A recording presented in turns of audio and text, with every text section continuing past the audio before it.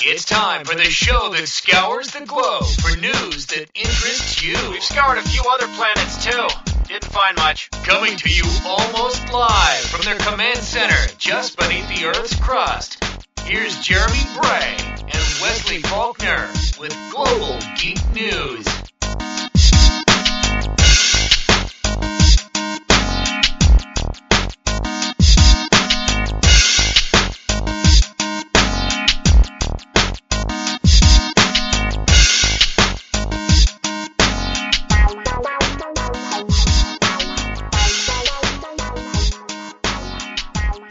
Hello, everybody, and welcome to the Global Geek News Podcast. This is episode number 69 of the Global Geek News Podcast.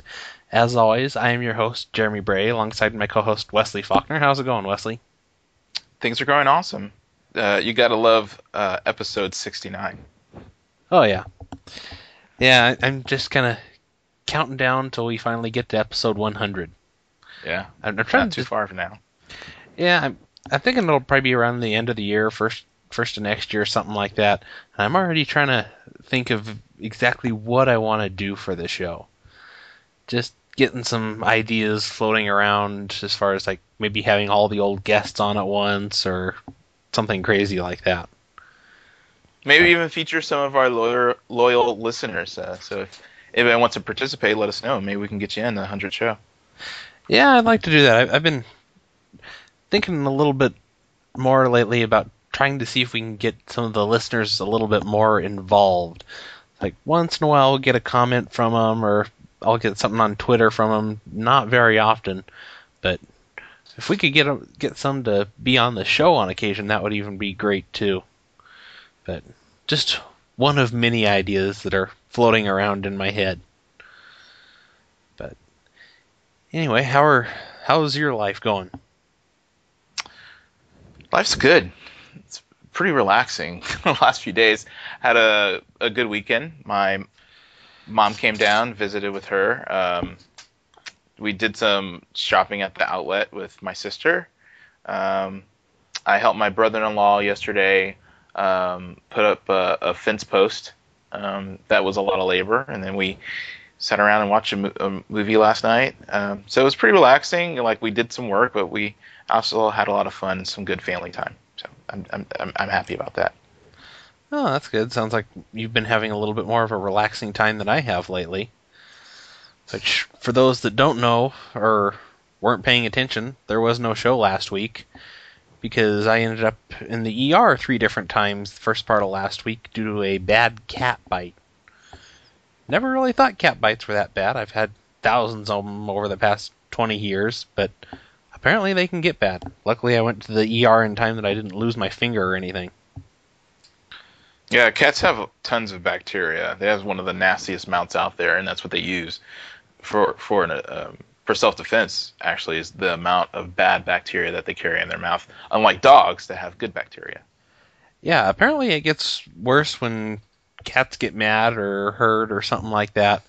But I guess it was Sunday afternoon, I was trying to put down the window on our screen door, and the window slipped through my hand, or no, put it up. The window slipped through my hand right as the cat was getting up to kind of stand in the window, smashed one of her paws in there, and it took me a minute or two to get her out, all the while she was biting and scratching and everything, so I'm covered in all kinds of bite marks and scratch marks and everything. But one of them was bad enough that I ended up in a splint for several days, as to where I couldn't type, I couldn't tie my shoes, I couldn't do much of anything, which that's not very fun. I don't want to have to go through that again. So at least now I know what to do when that happens. But hopefully I'll never have to say that the show is delayed due to cat bite ever again. But anyway, it's like, it reminds me of those old shows where like they're filming it live, and then something goes horribly wrong, and then they put that overlay over the screen of the TV, and then you hear that jingle music, and it says, "We'll be right back." Yeah, I've seen that a time or two. Yes, but that's probably just a consequence of me having been a wrestling fan all my life. But yeah, hopefully that'll never happen again. But anyway, we have a nice full show. After all, there's been a lot of news that we've missed over the past, what was it, week and a half since our last show was, Thursday before last, I guess? Yeah. Yeah, there's been a lot of news, a lot that I had to leave out, and a lot that happened today. Because today was iPhone 4 day. Yes, not only just iPhone 4, but the renaming of the iPhone OS. It's no longer called the iPhone OS. It's called, iOS now? Yes, they decided to steal another name from Cisco. And so, I don't know about the change of the name, but I guess that's reflecting on that it's not just on the iPod anymore, it's on the iPad, and maybe even they're talking about the Apple TV. Maybe that will be have the iPhone OS or the iOS. But I have to say, for the launch today, I thought the hardware was fairly impressive. Yeah, it seems really nice. It's basically the exact same thing that we saw in the leaks on Gizmodo and Engadget and whatever the leak was out of Korea or whatever it was last month. And where there's really nothing horribly new. The design was explained a little bit more. The whole kind of blocky look to it compared to the rounded iPhone that we've seen in the past was explained a little bit more, with the edges all apparently being part of an antenna, which seems to be a little bit different concept. Mm-hmm. But yeah, it's got all kinds of different hardware in it. It's using the same A4 chip that the iPad is using. There's, of course, the front-facing camera, LED flash for the back camera. It now has a gyroscope, which seems a little on the strange side to me. Compass, gyroscope, and accelerometer.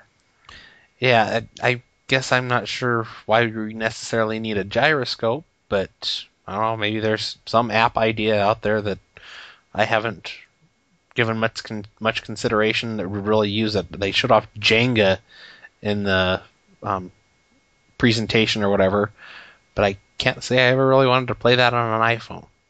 Yeah. But apparently there's some other nice little features of it. It'll now do HD 720p 30 frames per second video with built-in video editing using iMovie, which will cost you $5. Right. Apparently, so possibly built-in video editing. So yeah, you have to pay extra for that. Yeah, and then they have what they're calling a new Retina display, which basically increases pixel density by 4 times and has 78% the pixel size of the iPad. And what I'm sure a lot of people are going crazy about is the battery life, which is 40% more talk time. So you get 7 hours talk, 6 hours 3G browsing, 10 hours Wi-Fi browsing, 10 hours of video, and 40 hours of music with 300 hours of standby. That's not bad. Well, we'll see when it actually comes out. Yeah, if it's anything like their battery claims for the MacBook and stuff, I wouldn't quite hold my breath, but I don't know, they seem to be pretty close with their battery estimates when it comes to the iPad. Yeah, and they're supposedly using the same A4, which it's not, because size-wise the chips are dramatically different in size. But I'm surprised they didn't talk more about the A4. I wonder if it's going to be for app on the 3GS and the new iPhone 4, if the speed of the applications are going to be comparable. Yeah, that's one of the things that I was wondering. They said that the new iOS 4 is going to be on the iPhone 4, the 3GS, I think the 3G, as well as the iPod Touch. Now, I'm kind of curious to see which versions are actually going to get that, because, like, in my case, I have a second-gen iPod Touch, so it's got the slower processor and everything, so I'm kind of curious to see what features it'll get, if it's going to get any. I don't know. I think all of them will get iAds, probably.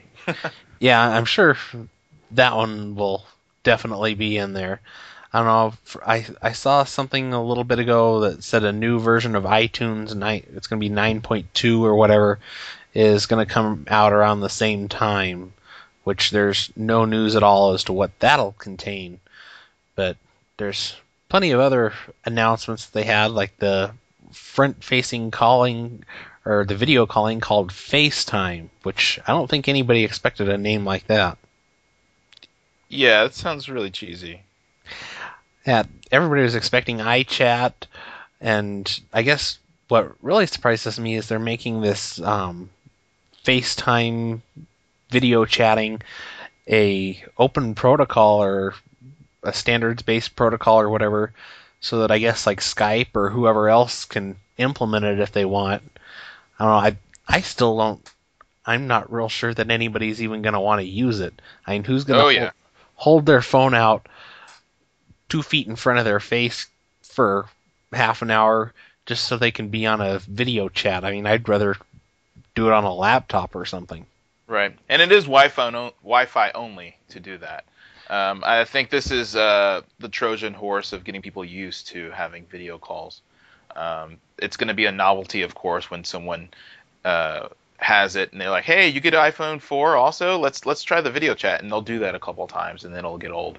But I think this is going to be an advancement and an affront against Skype and their video calling. Since this is an open standard, there are going to be tons of clients that are going to be out there that are not only going to work with the iPhone, but also with laptops and webcams.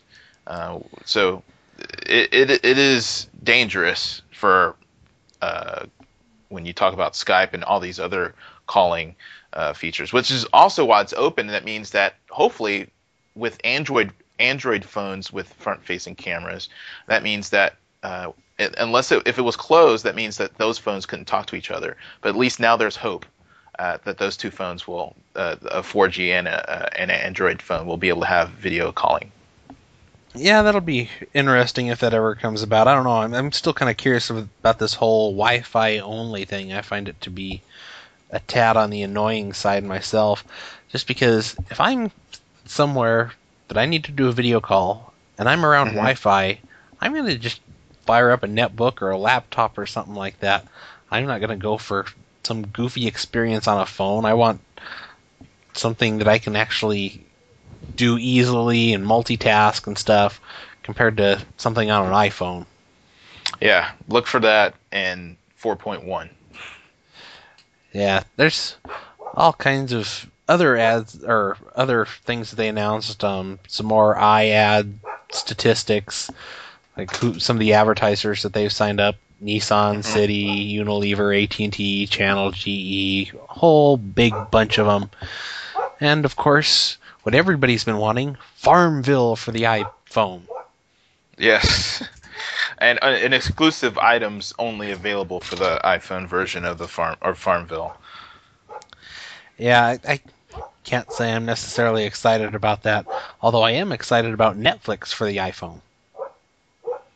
Yeah, that sounds really good. And then they said Apple's like bit technology to make sure, the bit streaming technology to make sure that you have uninterrupted playing. I've never heard of this streaming technology, but hopefully it's good. Yeah, I don't know. I'm kind of curious to see what it's like myself, because I've seen Microsoft's IIS smooth streaming, which I find to be extremely impressive, and I was kind of hoping there would be more something like that, but I don't. Last I knew, stuff like that didn't officially work with the iPhone and stuff, so I'm kind of curious to see what Apple has up their sleeve for this. But I know there's some impressive stuff out there like IIS smooth streaming, so hopefully it'll be as good of an experience as it sounds like it should be. Yeah, we'll see. I mean, I'd say the hardware looks nice. It goes on sale later on this month. They said it's slimmer than the current iPhone, 28%.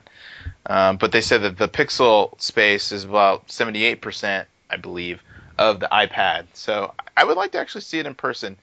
Of course, I'm not going to buy it, but it would be interesting to see what the adoption rate will be for this piece of hardware.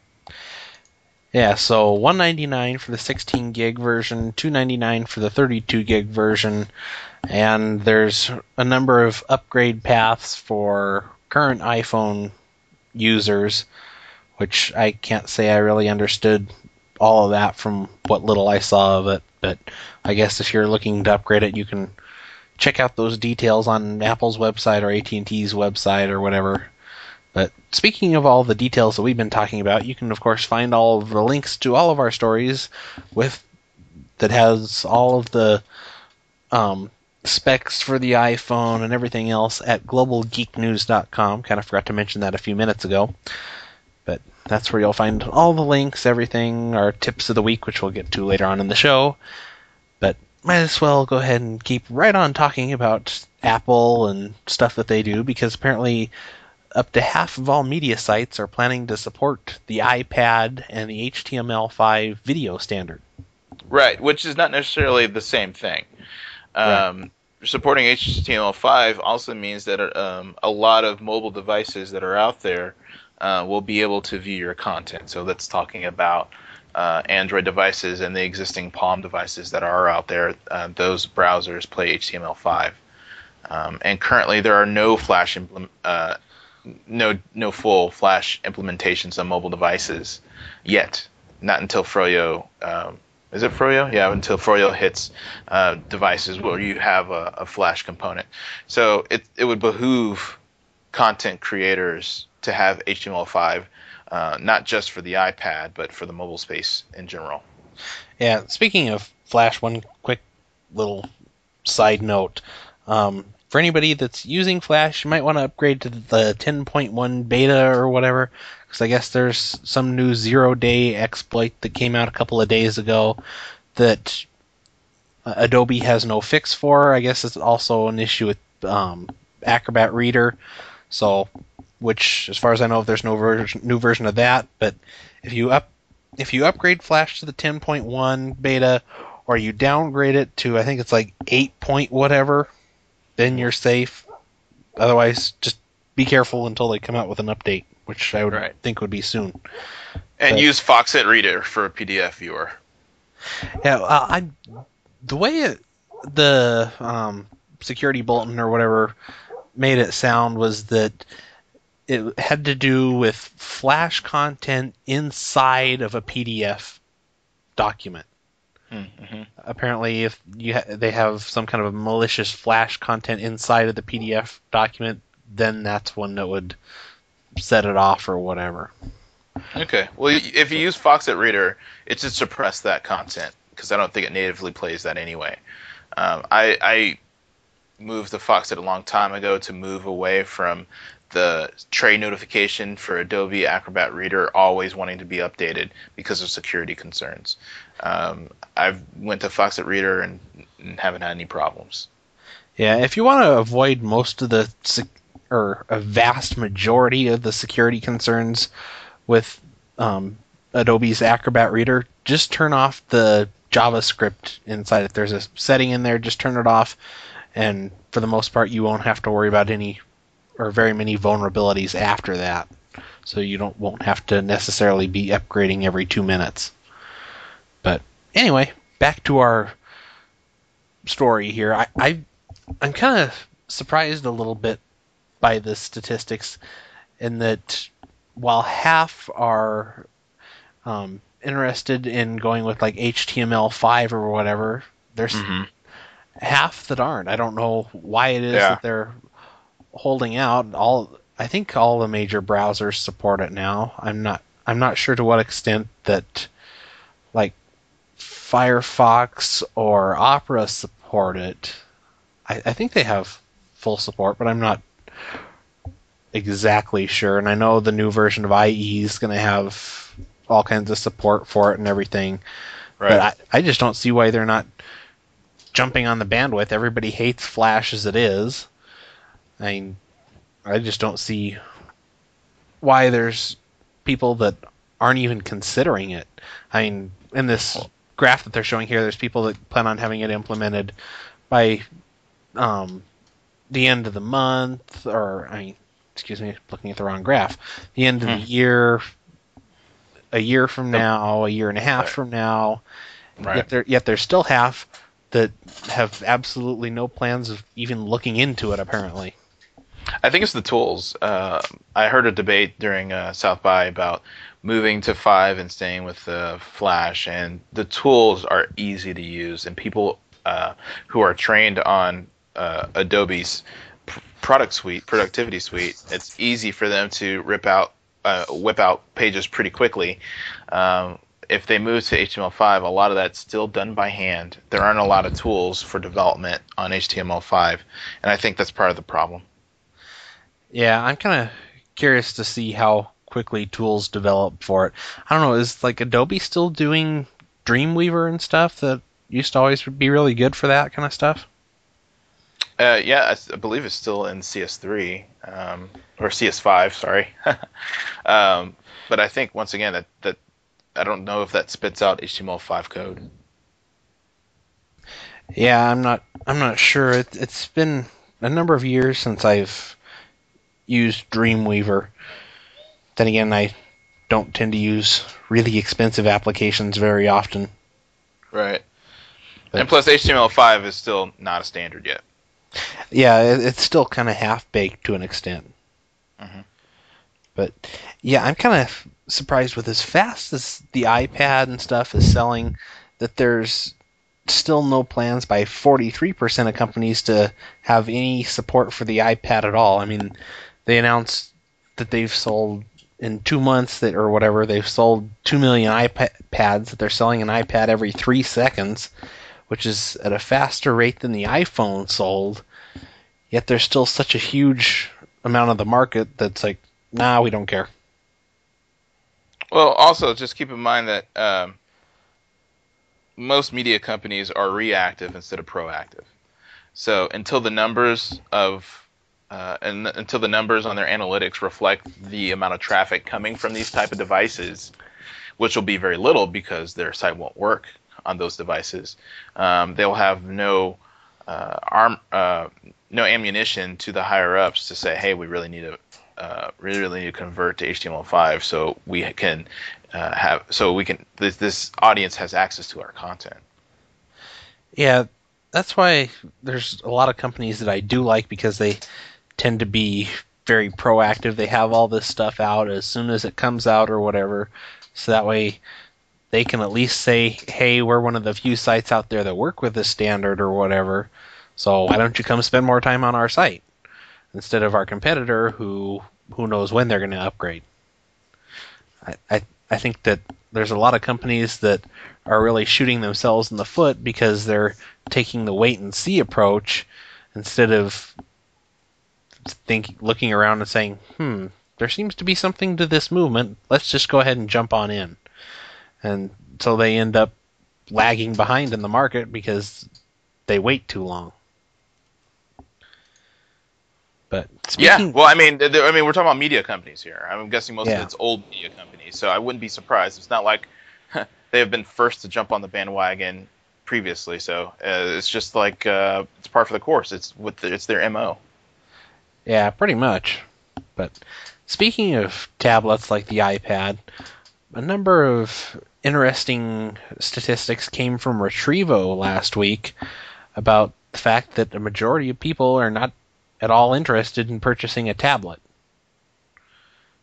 Which kind of surprised me. I can understand part of it in that 38% think that it's too expensive, but 52% say they just don't need one. Yeah, I'm guessing when asked this, they didn't know what a tablet was, and the person says, well, this is what a tablet. Would you want one? And they probably said no. I think most of it's ignorance. Mm-hmm. When we talked about the iPad previously, I think it was the last time it recorded, saying that the success of the iPad is probably due to the friend effect. Your friend has one, you touch it, you feel it, and then you understand why you want it. Less than knowing you want it before you have the direct exposure of it. Yeah, that kind of reminds me of one of the quotes that they had during the Apple's presentation today about some guy that wrote Steve Jobs about his iPad or whatever, saying that apparently he took it to a restaurant and it got some girl to like him because he had an iPad. I think it's that kind of effect. I can't believe he would put that on there. He should, if he's going to do that, he should put a picture of both parties involved. Yeah, I was kind of surprised by that. And I don't even think it had who it was, just that it was to Steve Jobs or something like that. I wonder if he's going to get an invitation to the wedding. I would assume that the guy at least got an invitation to WWDC for them using that quote, I would think. Yeah. But I don't have a clue. That's one of the strange things, and I notice that a lot too with my Kindle, in that if I'm out and around town, I take my Kindle to dinner or whatever, I always have the waiters or people around me asking about it. Was it last week when I was in at the hand surgeon when he was looking at my finger? Even I took it in there, and even the hand surgeon was asking me about it. It's just one of those things where I think if there's gadgets that people have heard of, maybe even seen a little bit of, they're just really interested in the people that do have them because there's so few people that actually have them.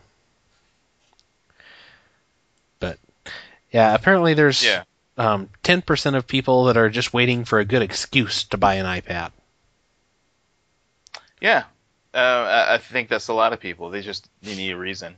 But that because it's the heir of Jobs. I mean, he has an aura about him and the product saying, once you have a track record of I got this, it worked, it's good. I got this, it worked, it's good. They're like, well, I'll get it, I guess, and it'll work and it will be good. I think that's kind of where we are with their products. Yeah, I kind of fall under the it's too expensive category.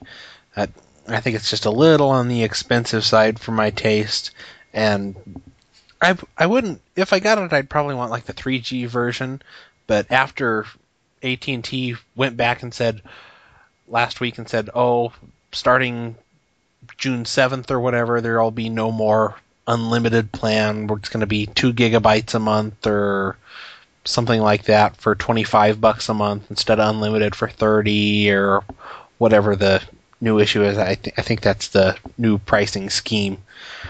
But at this point, it just doesn't seem worth it to me. I'm getting ready to buy a new Alienware laptop, and I'd much rather spend the money on that. Yeah, well, when you're going into it's too expensive, we are talking about Apple products here too. So I think people are used to the sticker shock of Apple products, and so that price is no longer really a factor. It's something that if people want it bad enough, they'll save up for it. Mm-hmm. Yeah, that's kind of brings me to the second bunch of statistics that they have being Android-based tablets, and what would make people buy an Android-based tablet over an iPad, and 53% just said that it was if it was less expensive than the iPad, which, considering the fact that the Android OS costs nothing because it's just it's an open source thing, the odds are it's going to be a lot cheaper when one comes out, which supposedly there's a number getting ready to come out. Right. And apparently 33% said they'd get it if it was on Verizon. 28% if it was discounted with a subscription. 22% said other reasons, which I don't know what that is. And 16% say nothing, they'll still buy an iPad. Yeah. I'm kind of curious to know if the iPad syncing is as slow as the iPod syncing. That's the one thing that I'm curious about. And I don't know, I'm not sure I know anybody that owns an iPad to be able to ask them just how quick that is, because it's gotten to the point where my iPod's gotten really slow to sync compared to my Zune, which I plug it in and bam, it syncs, and just as fast as it'll transfer over, it's done syncing. There's none of this backing everything up, checking for updates or syncing, and all kinds of goofy steps that Apple seems to jump through with the iPod and iPhone and whatever. No, I have no idea how long it takes. Yeah. But if it was one of those things where it could sync over the air and you could trickle sync overnight, that'd be really good. See, that's one of the features I like about my Zune. It's not a feature I use very often because I have a dock and everything that I usually stick it in at night. But if I'm getting ready to run out the door or whatever, and I know a new podcast is downloaded, it has the ability to sync over the Wi-Fi. So I just tell it to sync real quick because I'm getting ready to run out the door, and that's just incredibly convenient sometimes.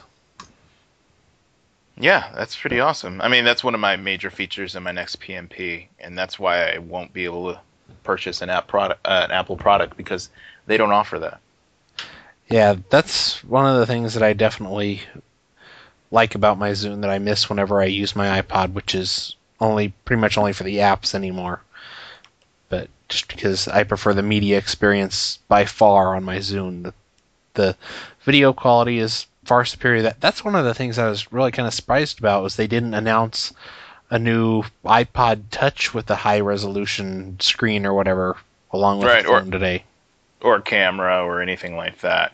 I wonder if they're moving away from that. But they want to push apps. They want people to buy apps, so they have to keep the iPod Touch around. Well, isn't it like August or September that they usually do the iPod refreshes? Yeah, I think it's around then, yeah. Yeah, so maybe they're just waiting for that, I hope. But who knows? I don't think I'd necessarily buy a new one anyway. I'm happy enough with this one, depending on what I get in terms of the new firmware or new version of the OS or whatever. Although there was one thing that I forgot to mention about that I was kind of surprised by, and that's that Bing is now included in the search engines that you can use on there without having to actually use the Bing app. I saw that, but I did not see if Bing was set for default. I think it wasn't. No. It's just in a drop-down. Yeah, Google is still default, but you can go in and change whatever you want to be your default search engine. So, and you have the choice of Google, Yahoo, or Bing. Mm-hmm. So I'm kind of curious to know how much Microsoft paid to get that on there. Oh, I think this is more of instead of a pro-Microsoft play, I think it's an anti-Google play. Could be. I don't know. I would think that would, with as many rumors as there's been for a long time about Bing coming to there, I'm guessing that this is something that Microsoft paid to get on there. Either that or there's just a whole lot of people that like Bing, and Apple is tired of hearing about them complain about not having Bing. Yeah. It's just a second source. I mean, or a third source because they still have Yahoo. But I'm pretty happy with Bing Mobile, and I think that's the focus Microsoft has, and I actually think it's a quality product. Mm-hmm. So I'm happy that people have the choice to use Bing. Yeah, I like Bing whenever I use it. Today they released the Bing Maps SDK, which I spent a good part of the afternoon playing with, so you can now make your own apps or whatever for using on Bing Maps, which from what I've seen seems to be you can do some pretty impressive things with it. And there was a tweet that I had last week about Bing Maps blowing Google Maps out of the water. Well, that's just one of the reasons that it does. If you check out I think you can find a preview of like the new version of Bing Maps that isn't the main version on the site right now. It has some really cool zoom effects and everything, and if you zoom in really far, it'll give you a kind of aerial view that you can rotate 90 degrees and get it from another direction, and it's got a bunch of really cool stuff in it. Definitely worth checking out. But speaking of search engines, apparently in the EU they have a new plan to make search engines save searches for 2 years. Yeah, this story has the title of every Google search to be logged and saved for 2 years under the new Europe MP plan, which is, the title is inflammatory because it's all search engines that are in the EU will fall under this law, not just Google. Yeah, I've got a feeling that maybe there's some kind of a bias there at the Mail Online or something. I don't know. But yeah, it seems really strange because a lot of search engines and stuff are going to where over time they've been announcing that they're going to keep less or keep your data for less and less time. I think Mm-hmm. I think it wasn't it Bing not too long ago that said that they were only going to keep it for 6 months, down from like 18 months or something like that. And I'm not sure how Yeah. much Yahoo and Google keep it for, but apparently this all kind of comes under the whole idea of child porn, like they Mm-hmm. want to sweep everything under with, and that apparently if they keep all of these records of people and what they search for, it'll help police investigate people that are looking for child porn. Which is just totally wrong, because this is a focus on the consumers rather than the distributors and the sources of child pornography. So if you have child porn and they have your search results, they can just tell where you got it, Mhm. which is fine. I mean, but they wouldn't be able to tell who made it and who's distributing it, because that's, I think the problem is a little bit the source and not as much as the consumption. Not saying I'm for child porn or that I think people should be able to get around it, but I think this is an overhanded way, a heavy-handed way of trying to cut back on this. And this is actually something that'll help search engines, because the longer they retain the data, the better their algorithms are.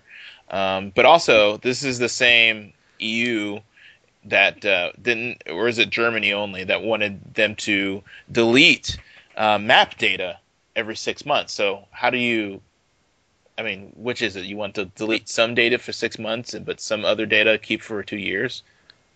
Yeah, it just doesn't make a whole lot of sense. Apparently, originally this bill had support of 300 European Parliament members, but now once some privacy groups and stuff came out and said how bad it is, and the fact that most child porn people don't go looking for on a search engine. They do it in chat rooms.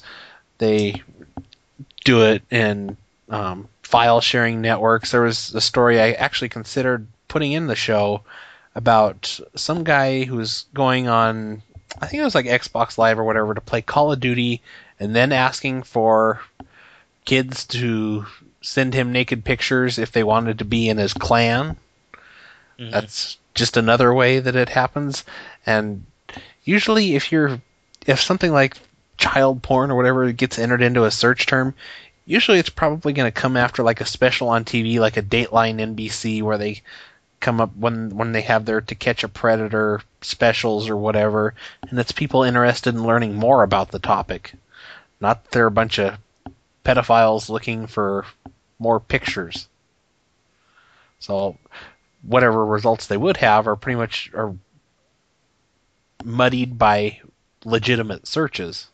Right. And also this child porn is also muddied with the guise of doing a little witch hunt on pedophilia and homosexuality, and saying that, marrying the two and putting all things in one bucket. And the question is, if you can control everyone all the time and you would have no law, would you want to live in that way in perpetuity for safety? So you have to find a balance between freedom and security. And I think keeping a search history on every person in the EU is crossing the line between a police state, and I think that privacy in this case trumps security. Mm-hmm. Yeah, there seems to be a lot of the support that it had seems to be backing away from it, so hopefully this won't go through. But it seems like pretty much anything that gets thrown in with, it has something to do with child porn, it must be bad, let's pass this law. So it wouldn't surprise me at all to see this go through. Yeah, we'll just have to see the ramifications of enforcement and then the backlash. And things like this that are culturally wrong for multiple states in the EU usually don't stand that long. Mm-hmm. Yeah, I'm kind of curious to see how this turns out. It'll certainly be interesting to watch. But speaking of search engines, Microsoft has killed Bing's cash back program, which makes me very, very sad. You know what? I actually am a little bit happy about this, and let me tell you why.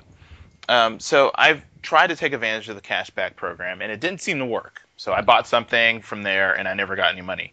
That's one thing. Second thing is that I always thought that the searches for brands that I wanted to purchase seemed biased. Like they didn't show all the results, or the results were the people who paid for the cashback got more privileged than the results, and so I don't think I got a lot of options. So for those reasons, I'm glad it's gone away. But just because it has gone away doesn't mean those problems will be fixed. So I hope it does. Yeah, supposedly they have some kind of a new program coming out in the fall, but I've saved, I think it's like 80 some bucks with Bing cashback is what I got about a month or so ago in a payment from just a number of things that I bought over the past year. But the implementation of it wasn't all that wonderful.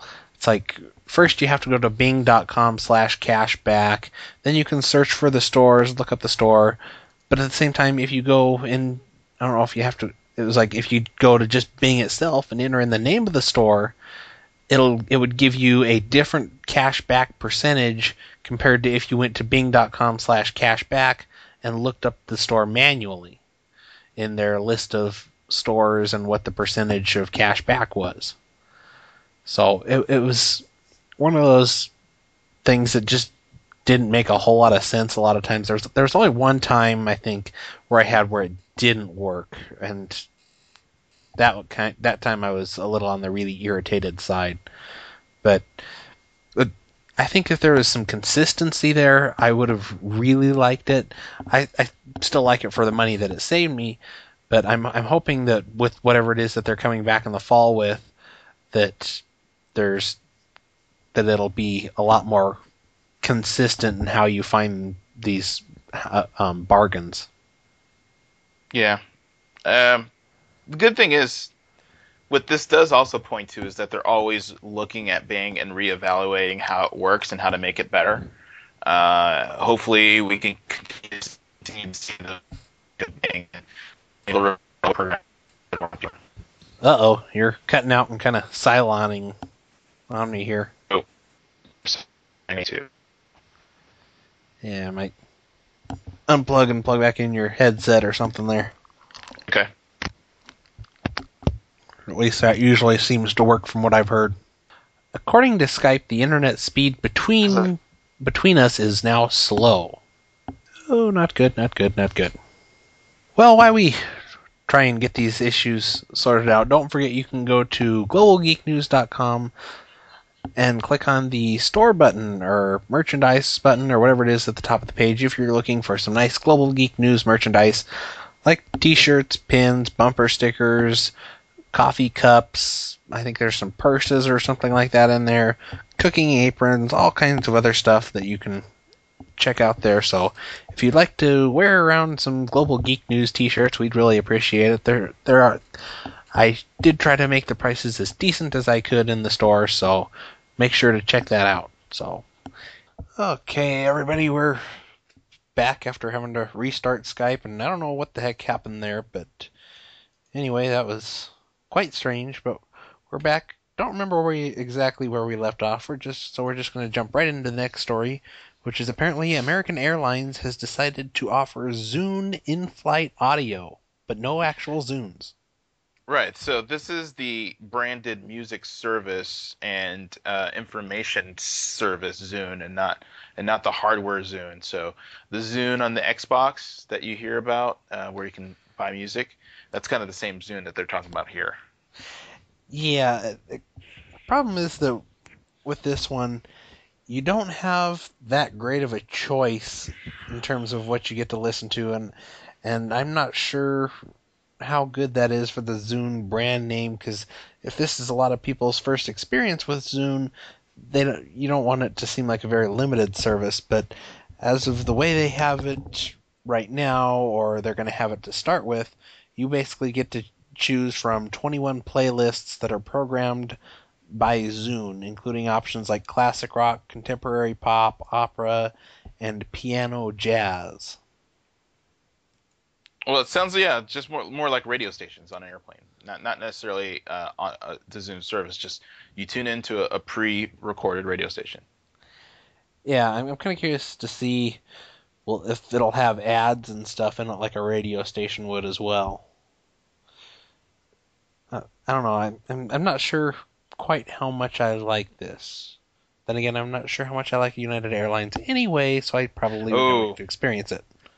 Yeah, like one of the founders of Posterous, he was going off on how crappy their service is, United Airlines, and this is interesting for Microsoft. I think also having music is better than nothing, but is this free? I don't. That's one of the biggest things. If it's free, then that's good. If it's pay, then it sounds like it's overcharging for the service. But knowing United, it probably is charging. Yeah, I'm sure they're probably charging for it, but who knows when this is. There doesn't seem to be anything in terms of a date or prices or anything, so I don't have a clue quite how it's gonna work out. I would assume it was gonna be paid, but I don't know. I would think it would be kind of like what Frontier has, which Frontier is the airline that if given a choice, that's who I fly with, and otherwise I'll take Southwest if I have to. But other than those two, I don't like to fly anybody else. But with Frontier, and most of their planes are now, it seems to be not as reliable now that they've been bought by Midwest Airlines or whatever. But in most of their planes, they have TVs in the back of the headrests that use some kind of a live direct TV feed or whatever in it, which you get it to long enough for you to get up in the air, but then after that, for the remainder of the flight, you have to pay like $5 or whatever to keep getting it. Which I would assume that this would be similar to that. Yeah, I never understood those TVs in the back of the seats, because they would say, turn off all electronic devices, but those things are still blasted on every single headset headrest in the back. And it's like, why do they get to keep theirs on, but we can't turn ours on? That's kind of weird. Yeah, they turn it off during the safety lecture and stuff like that, but when we're supposed to have everything else off, they have them on, which never made a whole lot of sense to me. Then again, I can't say I've always turned everything off either, so I always turn my phones off, but iPods, Zune, stuff like that, not necessarily. Yeah, so this is interesting. I'm guessing maybe Ford Sync might even get something like this, because they're pretty tight with Microsoft. And other mobile devices, hopefully we might even see Zune on other platforms, maybe Android, since they're open. Maybe they have the Zune store available there, unless they want to keep it an exclusive Windows Phone experience, which would not be the smart thing to do for them. I mean, if they're letting Bing be on the iPhone, I'm sure they'll try to get Zune music on the Android.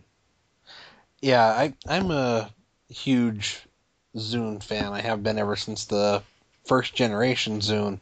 I just almost every day I'm become more and more impressed with how they're marketing the Zune and the Zune brand and everything, whether it's the actual devices, the service on the Xbox or whatever. They just seem to be doing a great job with it. And it also helps that the Zune software is where the majority of our listeners get the show from. So, thank you to all the Zune listeners out there. Yes.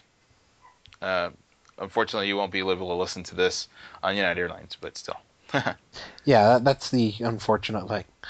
But anyway, not real sure how to transition to the next story, but speaking of horrible services, like United Airlines, yeah.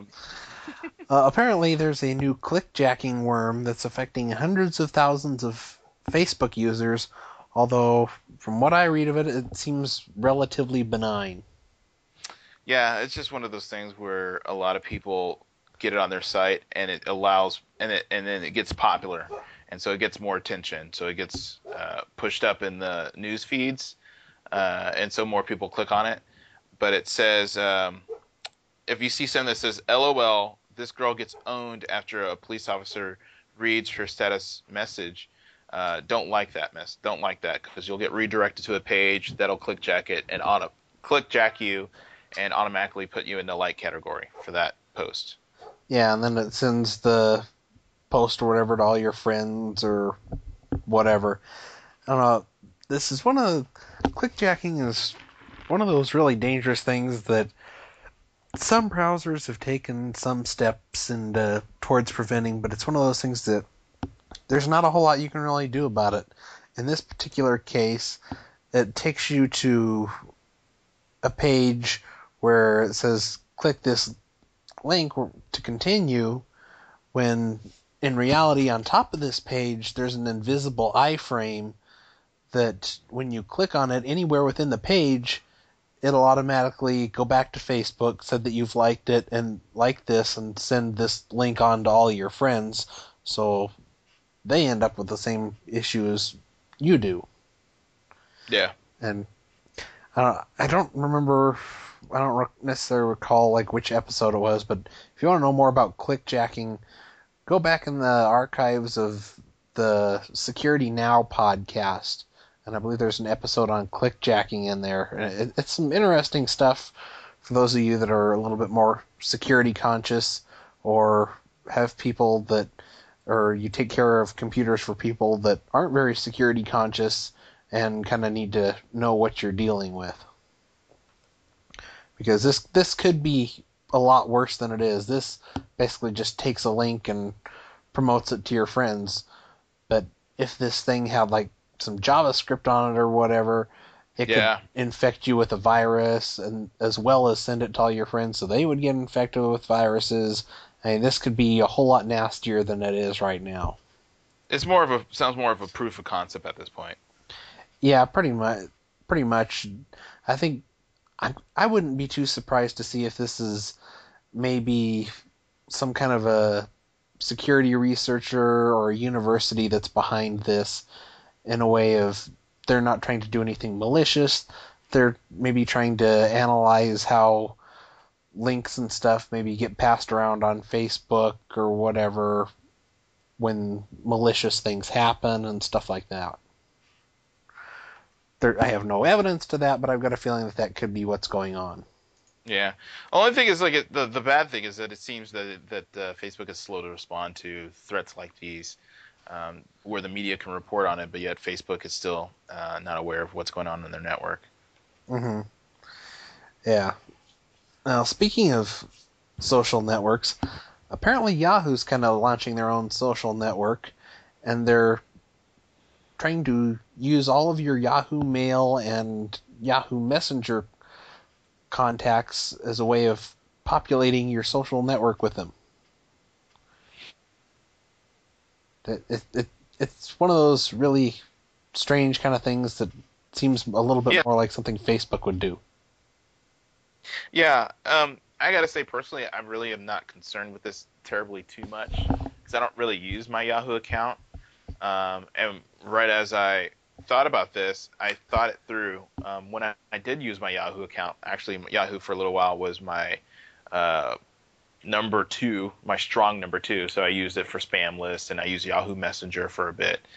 I'm kind of afraid of it linking into my current social network, and old contacts that I don't talk to anymore will then get updated on what I'm currently doing, because I no longer talk to them, but there's a reason why I didn't keep up with them.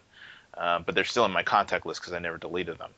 Mm-hmm. So I'm wondering if I'll have some strange repercussions from people who I talked to years ago, and now they're going to try to see what I'm doing now, which is not hard, but it'll be more in their face.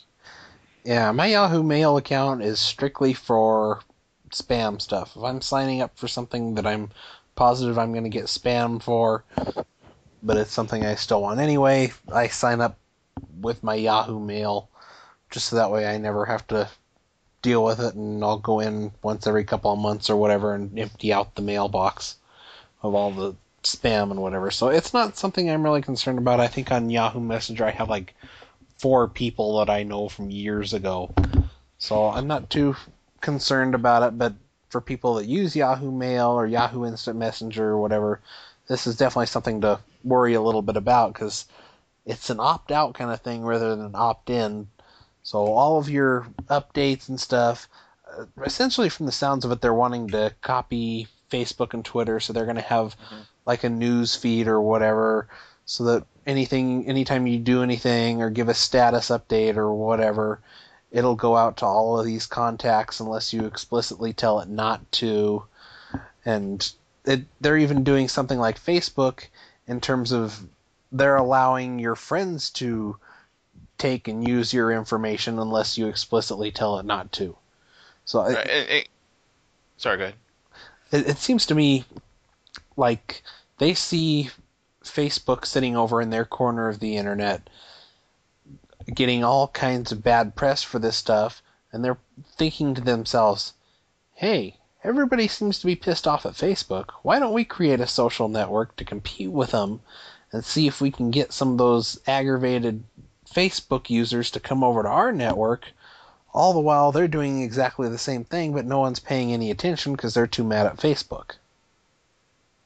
Yeah, but also keep in mind that this ties into all the other Yahoo properties. So if you have a Flickr account, you could fall into this new social network that they're developing and rolling out too. Yeah, I kind of didn't give much thought to Flickr. I think I've got a couple of friends on there, but nothing that isn't already subscribed to Twitter updates and friends on Facebook and stuff like that. So essentially, they're not getting anything new anyway. True. Yeah. So, but there are people out there who are. So those people need to be aware of what could happen. That their contact list that they use for work will start to see their photo streaming from Flickr. Yeah, this is definitely something that should be making more of an impact online in the blogosphere and stuff than I think it is. It seems like everybody has kind of either not heard of it or glanced over it or whatever. And I got this from the EFF, the Electronic Frontier Foundation. So if they're the ones complaining about it, it's can't be good. Yeah, I didn't even know this was coming, and I didn't know the announcement happened last week.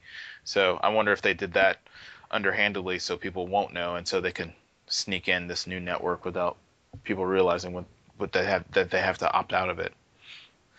Yeah, it's going to be, and I have a feeling that if somebody big finally catches on to what's going on and say, hey, they're doing kind of the same thing that Facebook's doing, and if not worse, then there might get to be a little bit of something going on about this, and maybe it'll get Yahoo to back down. But I don't know. I think Yahoo's just watching Facebook take all the attention right now while they try and sneak this through without anybody causing an issue about it. And to tell you the truth, I actually hope it works out. I know I'm kind of down on how they're rolling this out, making it opt out instead of opt in. But I want a viable alternative to Facebook. And the biggest thing in Facebook that I use it for anyway is for pictures and picture sharing. And with Yahoo's big backbone of Flickr, it actually could be something that could be extremely competitive with Facebook. So, also Yahoo's the number 2 in mail clients out there, and web mail clients, right behind Hotmail. So this could be extremely powerful right off the get-go. See, I was thinking Yahoo is number 1. Maybe not. I'm not sure. No, Hotmail's number 1. Yeah, I don't know. I've got accounts everywhere, so I don't even know anymore. But yeah, it's going to be interesting to watch. I'm definitely going to keep my eye on this story for a while. But yeah, I think we're running low on time. I'm not even sure how we're doing on time now, since we had that bit of a Skype issue. Right. But we still got 3 more stories and a quick couple of tips of the week. So the next story is apparently we need a gadget tax to save the newspaper industry. Yeah. Who do we need? Who does? Who's this we? That would be everybody in the U.S. apparently. Yeah. Yeah, it's not needed, and I think this is appalling that this is something that anyone even consider. Yeah, apparently the FTC is considering different ways of subsidizing the newspaper industry, and they've come up with ideas from everything from, I've heard, like a 5% tax on like iPads and Kindles and stuff like that, despite the fact that you can get the newspaper's content on those devices, which doesn't make a whole lot of sense why they would then tax it. But they're coming up with all kinds of different ways of like pulling money from radio stations and giving it to newspapers and all kinds of goofy ideas to hopefully get to keep the print industry alive. Yeah. Taxpayer money going for failed business plans and business objectives and poor marketing. If people wanted your product, you wouldn't be going out of business. And I don't think it's something that our government or any government should be backing. They should just do their job and let that be. If they fail, they fail. I mean, there's no too big to fail when it comes to newspapers and media outlets. Mm-hmm. Yeah, I mean, Rocky Mountain News failed last year, or died last year after, what was that, 120 years or something like that it had been around. And it was a paper that I really enjoyed whenever, on the occasion that I got my hands on one. But, I don't know, I think there's a quote in the bottom where that kind of matches what I think, in that you shouldn't be helping those that don't want to help themselves. I mean, these newspapers have seen for years what is happening, and they haven't done anything, or they don't want to do anything to try to evolve to save their business. Instead, they want to stick with the same way that they've been doing for decades and keep making money from it, and they can't do that anymore. Yeah. So, it'd be sad if something like this actually goes through. It'd be waste of. We could be funding education, but yet some of our taxpayers would go to the media outlets. I think it's an idea, and I think it's just a bad idea. Yeah, there's some kind of crazy ideas. Everything from like a 3-cent tax per month on cell phones to consumer taxes on taxes on consumer electronics, and tax breaks on like the wireless spectrum and stuff, and it's just a whole bunch of screwy ideas. I say let them move to the internet or whatever, or fail. If they fail, it's their own dumb fault. Yeah. Speaking of countries that aren't entirely insane, apparently Canada is making a little bit of headway in terms of a DMCA that isn't completely horrible, like they've been trying to introduce for several years now. Yeah, this sounds more of a carrot and stick model. So DVRs are okay, but they still have the same strict no copy provision like the American DMCA. The copies that they allow are basically buffers of streams or something that's in the RAM temporarily, nothing long term at all. So no copying to CDs or DVDs or anything like that. So, but at least they'll say publicly that DVRs are legal. Yeah, I'd give anything if we could swap out our DMCA with this one that's proposed in Canada, because it seems to be a whole lot better than what we have. I mean, temporary copies are allowed, like when it's cached in RAM or something like that, like you were saying, which ours currently technically doesn't allow, but no one's ever tried to enforce it, luckily. Right. Damages are a whole lot better. They can run from $100 to $5,000 depending on the case. Whether or that's for non-commercial infringers, so just your average person who downloads something. If they're a commercial infringer, it's $20,000 Canadian, compared to the U.S., where if it's for a non-commercial but still a willful infringement, you get a $150,000 fine. And you'll be able to do format shifting, assuming you're not breaking any DRM, which is kind of pointless because everything Right. has DRM. Same with backups. You can make backups of all your digital works, assuming you're not breaking DRM. You can time shift with the restriction that it has to be kept for a reasonable amount of time to watch or listen to whatever it is. So you can't do any like long-term archiving of a TV show that you DVR or whatever. It has to be watched within a reasonable amount of time. That's not defined, so I guess it probably depends. If you're on vacation, a month could seem reasonable. Otherwise, maybe a week would seem reasonable. Right. That's one of those things that probably needs to be clarified a little bit better. Mashups would be legal. Parodies would be legal. They seem to be making a lot of progress in it compared to what they've had, but I'm still not a big fan of the DRM restrictions, but it's definitely a step in the right direction compared to what they've had proposed several times in the past. Right. And of course, any problems will be settled in courts, and precedents would be set.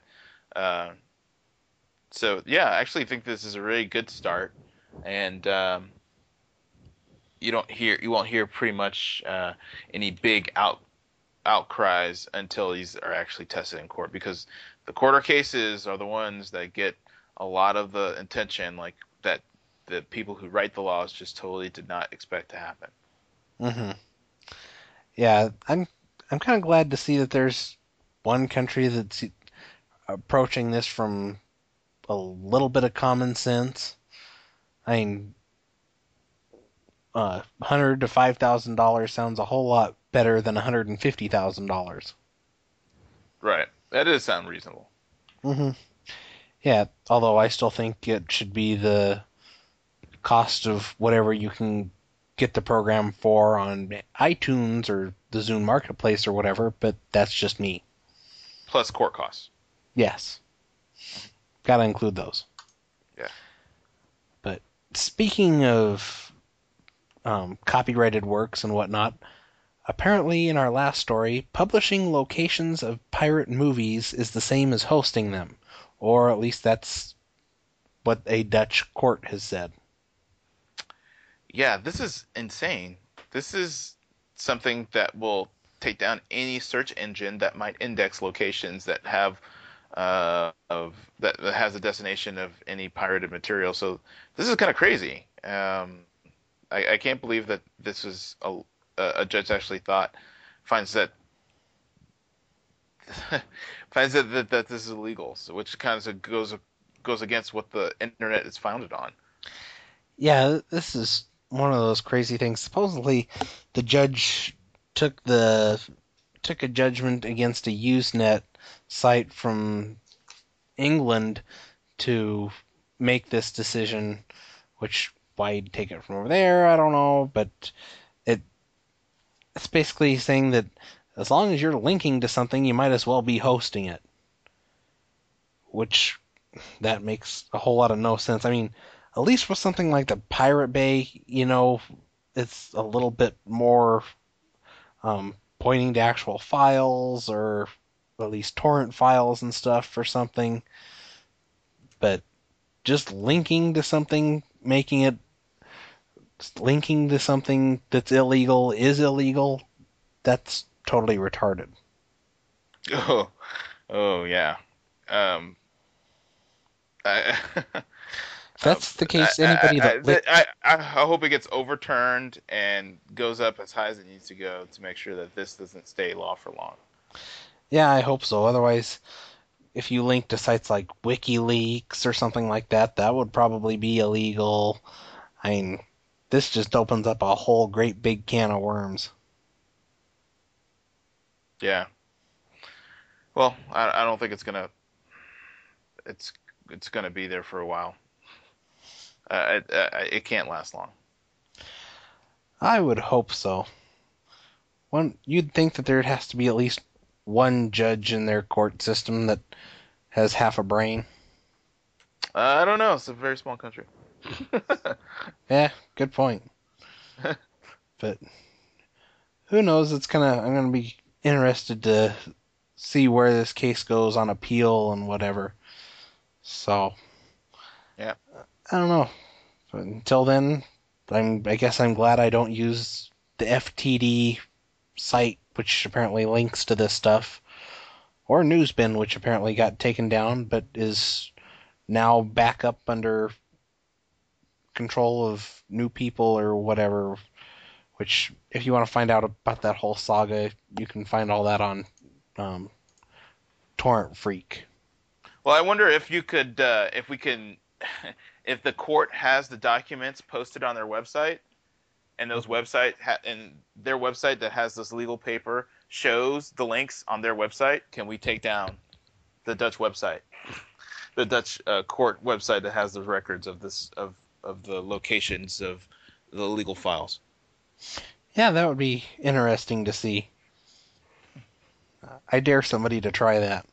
Yeah, I mean, they're violating the law at that point. Yeah. That's what you call making up laws on the bench. Mm-hmm.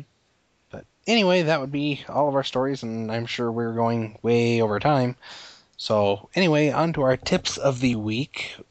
First one being how to encrypt and hide your entire operating system from prying eyes. There's apparently, this is a great big thing from Lifehacker on setting up hidden operating systems, encrypting drives with TrueCrypt, and all kinds of stuff like that. So if you're looking to hide an OS or wanting to install a decoy OS or encrypt your drives, whatever, you definitely want to check out this little guide. I might try it just for the heck of it. Not that I really need to, but it just sounds like fun. Second one being how to make Gmail play nicely with your desktop email client. I'm sure there's a lot of you that are like myself and are diehard Gmail users, and I guess I don't necessarily, in the past, I've never really known the best way to set it up with an email client like Thunderbird or whatever, so in the end it never made for a great experience, so I didn't use it, and I've always just used the web interface. But if you're looking to use a desktop email client like Thunderbird, this might be something you would want to check out. So don't forget you can find those and all of our stories at globalgeeknews.com, which is where you can also find where to donate to the show. If you enjoy the show, by all means, please help support us. There is a $5 a month link in the show notes, or if you go up the very top of the page, there's a link for donations so that you can specify a given amount of donations. And don't forget, anything over $100 will get you a free Global Geek News t-shirt out of the store, which is also linked to up above, like I mentioned before. But anyway, I think that's just about everything. Don't forget you can leave your comments, suggestions, feedback for the show in the comments at globalgeeknews.com. You can always send us some messages on Twitter. We are at Global Geek News on Twitter. I am at PCNerd37. Wesley is at Wesley83. If you ever have any stories or tips of the week you'd like to submit, feel free to submit them on there or through the email, which is globalgeeknews@gmail.com. However you would like to send us stuff, we're always looking for some content from our listeners.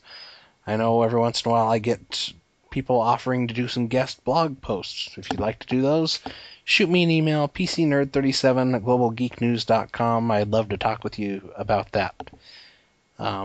Anyways, I think that's about it for this week, unless you can think of anything. No. See you guys next week. Yeah, see you guys next week, assuming I don't get bit by a cat again. Later. Later.